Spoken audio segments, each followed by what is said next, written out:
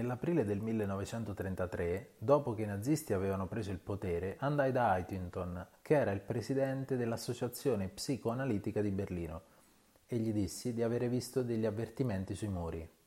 «Non sei orientato alla realtà», mi disse. «Tu vuoi scappare». Ed è quello che feci. La mia realtà era la mia impotenza a farcela con l'SS di Hitler. Gli ci vollero altri 2 anni per riorientarsi e andare in Palestina. Molti ebrei avrebbero potuto salvarsi durante il regime hitleriano se non si fossero aggrappati ai loro averi, ai parenti, alla paura dello sconosciuto. Molti si sarebbero salvati se solo fossero riusciti a superare la loro inerzia e il loro stupido ottimismo. Molti si sarebbero salvati se avessero mobilitato le loro risorse invece di stare ad aspettare che qualcuno li venisse a salvare. Ciao, io sono Ilari Michele e questo che ti ho letto è un breve passo del testo tratto dal testo Qui e ora di Fritz Perls. Chi era Fritz Perls e perché ti ho letto questo testo? Fritz Perls era un terapeuta, è stato un grande terapeuta, il fondatore della terapia gestaltica.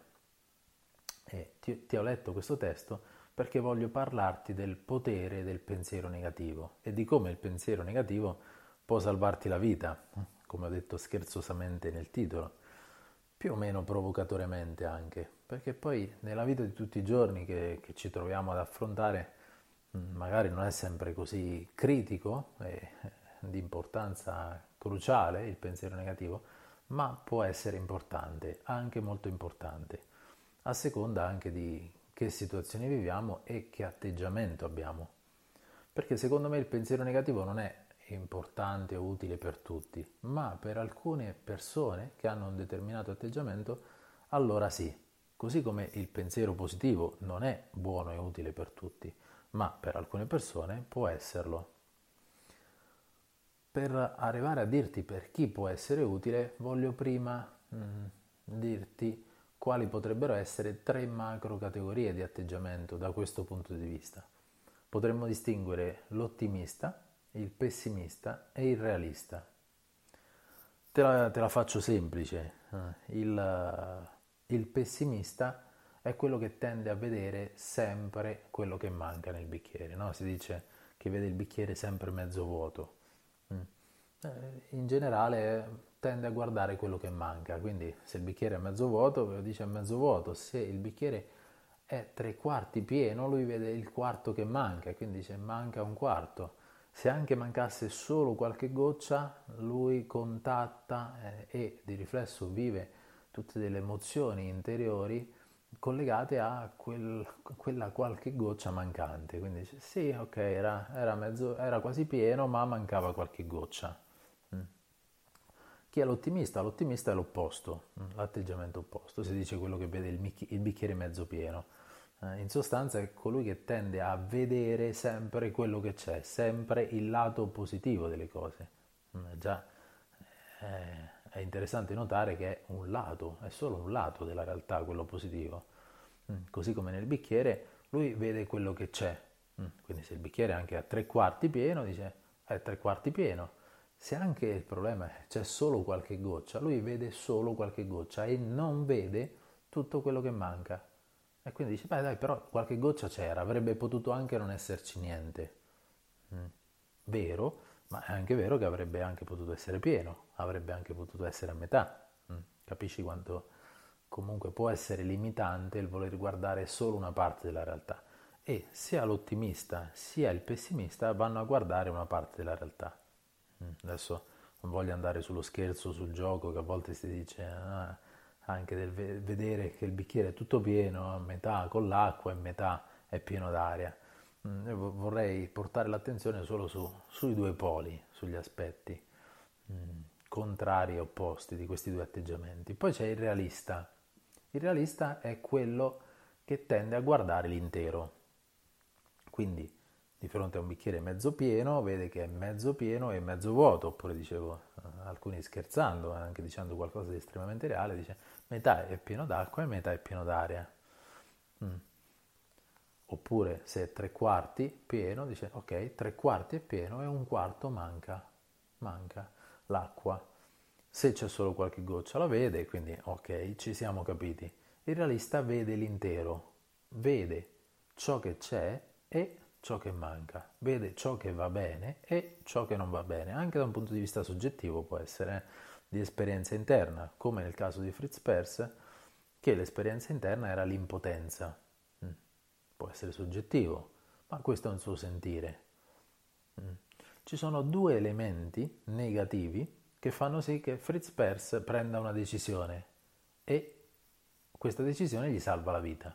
I due elementi sono: uno è un elemento negativo esterno, nel mondo esterno, perché cosa dice lui? Dice che aveva visto degli avvertimenti sui muri, quindi possiamo immaginare delle minacce sui muri contro gli ebrei, verso gli ebrei. E l'altro elemento negativo, il secondo, è l'impotenza, appunto l'impotenza esterna e interna, scusami. Quindi Perls è consapevole di essere impotente di fronte all'SS di Hitler. Ora puoi immaginare che entrambi questi due elementi non devono essere piacevoli a viverli, a sentirli, no? Vivi in un paese, vivi in una città e qualcuno comincia a scrivere sui muri, a minacciarti e tu ti accorgi che ci sono anche le SS e tu ti senti impotente di fronte alle SS. Che non solo non ti senti protetto dal paese, ma anzi, proprio ti senti minacciato dallo stesso paese in cui vivi. Beh, Perso non rifugge, non va nel pensiero positivo, non vede il bicchiere mezzo pieno o non vede quelle poche gocce magari che ci sono, che dice, beh, però ho un tetto sopra il mio letto, ho una casa su cui posso dormire, in fondo va bene così, la vita è bella così, va tutto bene, non mi manca niente. No, Perse non fa niente di tutto questo. Perse prende contatto con il negativo che c'è e ne prende atto e agisce anche in funzione di questo negativo. E proprio questo poi gli salverà la vita, mentre l'altro dell'associazione psicoanalitica dice gli ci vollero 2 anni per riorientarsi e poi anche lui se ne andò e andò in Palestina, quindi per fortuna si salvò anche lui, ma come dice Perse molti altri non si salvarono. Ora non si salvarono per vari motivi. Lui ne ipotizza alcuni, per esempio l'essere troppo aggrappati ai loro averi, ai parenti, così come il non affrontare la paura dello sconosciuto. E un altro di questi elementi è lo stupido ottimismo. Proprio quello stupido ottimismo a cui accennavo poco fa. Se Perse si fosse detto va tutto bene, la vita comunque è bella così, c'ho un pasto da mangiare, c'ho un tetto, una casa, le cose si sistemeranno, ma sì, ma dai, la vita è bella, non ci pensare, pensiamo positivo perché bisogna pensare positivo, altrimenti si sta male. Ecco, quel malessere, quando viene da un contatto con la realtà, quelle situazioni spiacevoli e quelle anche emozioni spiacevoli, possono essere estremamente importanti da non rifugire. Nella sua teoria, infatti, gestaltica, Peirce prende distanza da Freud, questo per farti capire un po' il contesto, anche quando il presidente dell'associazione psicanalitica gli dice non sei orientato alla realtà, tu vuoi scappare. Peirce prende un po' distanza da Freud dal punto di vista teorico, sulla difesa, sul ritiro, sui meccanismi di difesa. Ora io non sono uno psicologo, quindi prendi quello che ti dico così, semplicemente come riportato da uno studioso appassionato e psicologo in formazione comunque, ma è solo per farti capire un attimo che stava succedendo. E Peirce invece considera la difesa, il ritiro, anche la fuga come un meccanismo che può anche essere sano, che può anche andare bene. Quindi dipende, cos'è che fa sì che il meccanismo di difesa vada bene o non vada bene. Dipende molto dal contatto di realtà. Capisci che se io ho una tigre davanti e scappo o ho voglia di scappare magari e quel meccanismo di difesa è estremamente sano. Non è che dico va tutto bene, devo affrontare la tigre e ce la farò. È abbastanza improbabile. Quindi la realtà è quello che fa sì che il meccanismo di difesa vada bene o non vada bene. E al di là, ecco, di queste considerazioni che possono essere teoriche, il pensiero negativo in questo caso è stato fondamentale. cruciale. Ora, quante volte nella vita ci troviamo a vivere delle situazioni in cui ci si illude con il pensiero positivo, ci si inganna. Questo può essere pericoloso. Quindi per le persone che tendono a un ottimismo, a vedere solo il lato positivo delle cose, molto bene per un aspetto, perché il prendere contatto con gli aspetti positivi genera tutta una serie di emozioni positive, mette in moto anche tutta una serie di energie interne, ma o laddove io lo faccio e magari quel positivo neanche c'è nella vita, esempio del bicchiere, se nel bicchiere c'è solo qualche goccia e io dico ma il bicchiere è mezzo pieno, capisci benissimo che questa è un'illusione, ma anche laddove io vedo solo la qualche goccia e non voglio vedere, non voglio prendere atto con la parte mancante, anche questo può essere un grosso problema. Lì il pensiero negativo è importante. Per persone invece che già tendono a vedere solo quello che manca e non vogliono prendere contatto invece con il positivo che c'è delle cose, quindi tendono a un'eccessiva svalutazione, un'eccessiva autocritica e critica, quindi sia verso l'interno che verso l'esterno, allora lì un po' di buon pensiero positivo farebbe molto bene. Perché? Perché aiuta a ricalibrare, a ricontattare la realtà. Un esempio anche qui banale. Se immaginiamo, faccio lo scrittore, ho scritto 10 libri, ho venduto migliaia di copie, ho centinaia di recensioni positive su Amazon e magari ho solo 2 recensioni negative in mezzo a tutte queste e mi dico, ma sì, non scrivo male, ma un po' così, non è che non sono un granché come scrittore, beh, probabilmente qui c'è un po' troppa autocritica, perché dall'esterno arrivano molti feedback positivi e invece io vado con un atteggiamento critico. Quindi c'è una sconnessione, c'è una discordanza, laddove invece io magari ho scritto un libro, ho venduto 3 copie ad amici e parenti, o magari gliel'ho regalate, c'ho solo 2 recensioni sul, sul libro e queste 2 sono da 1 stella, con commenti critici, e io mi dico sono lo scrittore più bravo d'Italia, beh, puoi capire che qui c'è qualcosa che non va, hai voglia a dirmi sono lo scrittore più bravo d'Italia, non sarà questo a fare di me uno scrittore migliore, anzi potrebbe diventare proprio l'ostacolo alla crescita, l'ostacolo al miglioramento. Perché potrebbe diventare l'ostacolo? Perché laddove io non comincio a prendere contatto, così come fa Perse per esempio lo dice con la sua impotenza, ma io con i miei limiti non posso mettere in atto delle reazioni e delle azioni mirate ad andare a migliorare proprio sugli aspetti che richiedono di essere migliorati. Quindi il ripetermi o il pensare positivamente non è di aiuto in questi casi.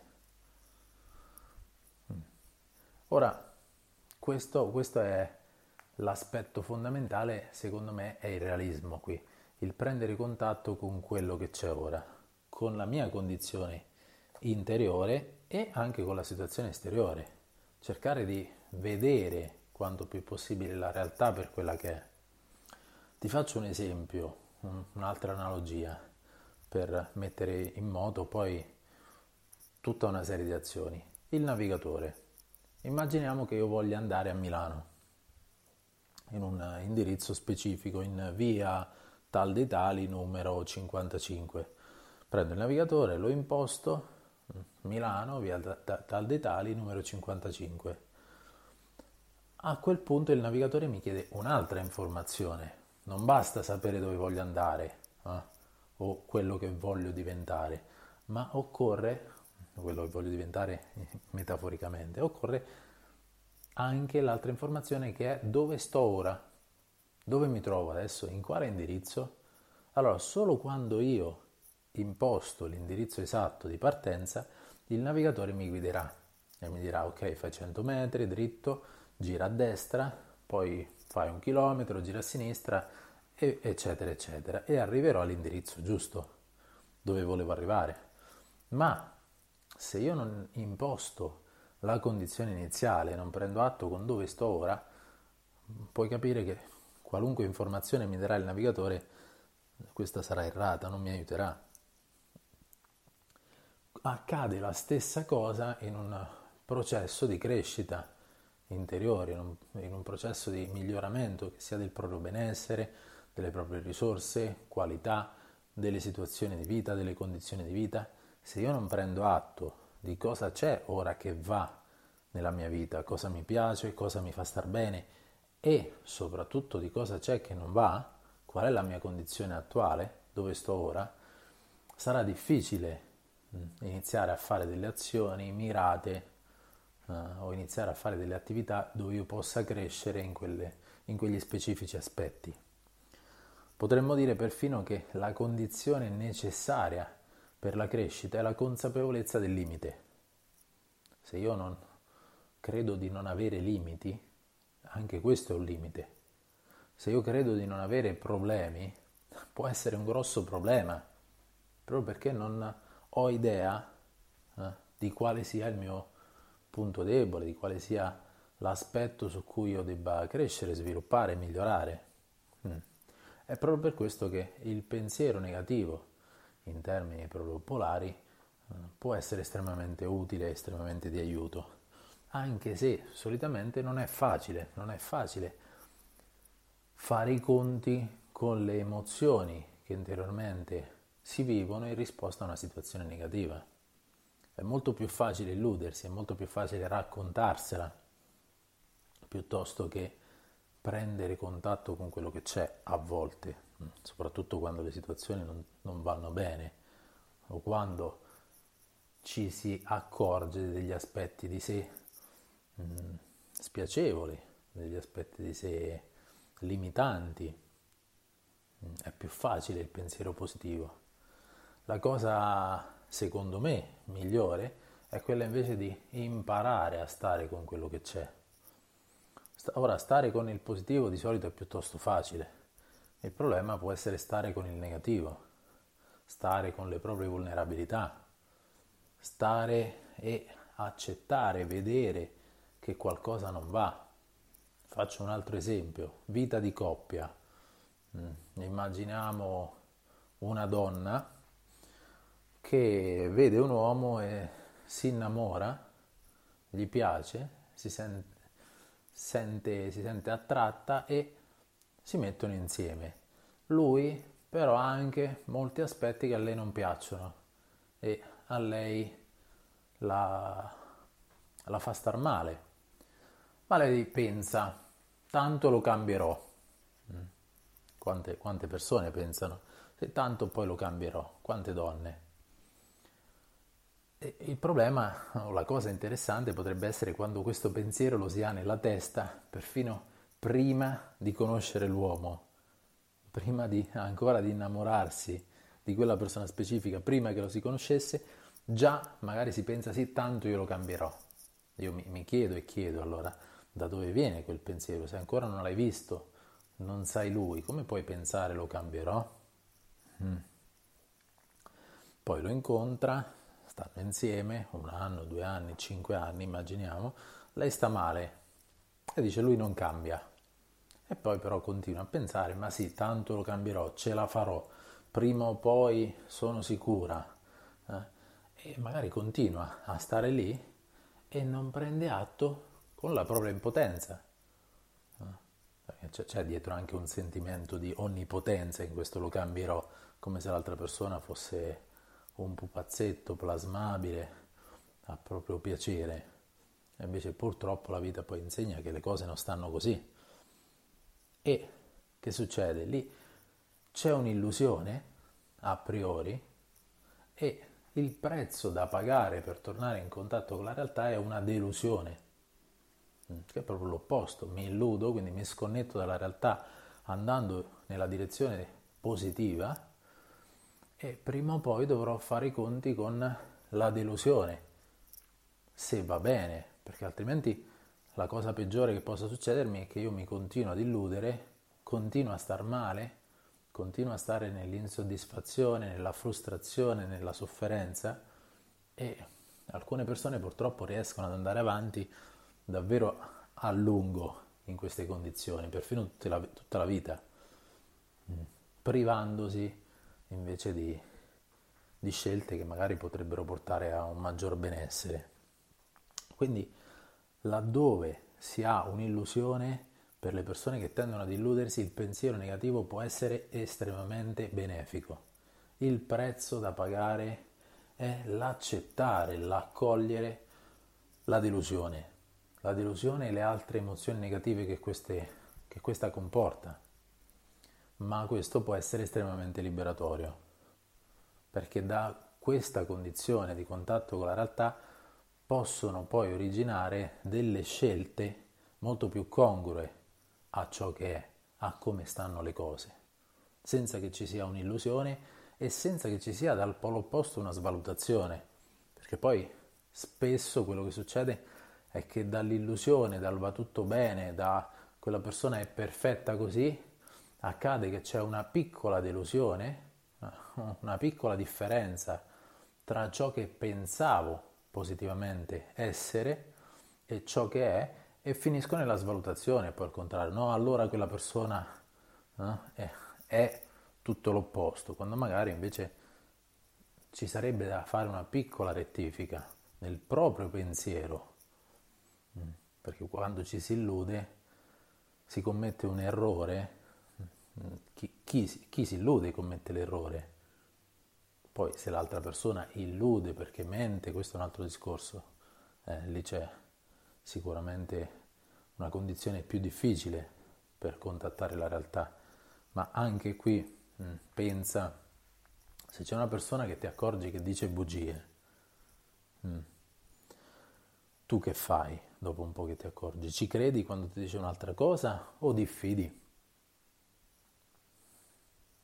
Io credo che tu diffidi, che tu non ci credi, quindi anche una persona che prova ad illudere, la responsabilità finale del lasciarsi illudere sta sempre a noi. Va bene? Quindi tutto questo per dirti, ecco, quanto il pensiero positivo può in alcune condizioni, in alcune situazioni essere problematico, e invece quanto può essere importante il pensiero negativo, anche se passa per una fase dolorosa, anche se passa per una fase di emozioni spiacevoli. Bene, io per ora mi fermo qui con queste riflessioni, considerazioni. Spero che tu possa aver trovato qualcosa di utile per te o di interessante. Se ti è piaciuto, condividilo, e ti chiedo, se ti va, di supportarmi, di cliccare mi piace alle mie 2 pagine Facebook. Una si chiama Ilari Michele Risveglio Consapevolezza Trasformazione e l'altra si chiama Il Tao della Comunicazione. Grazie ancora per avermi ascoltato, ci sentiamo al prossimo podcast. Ciao!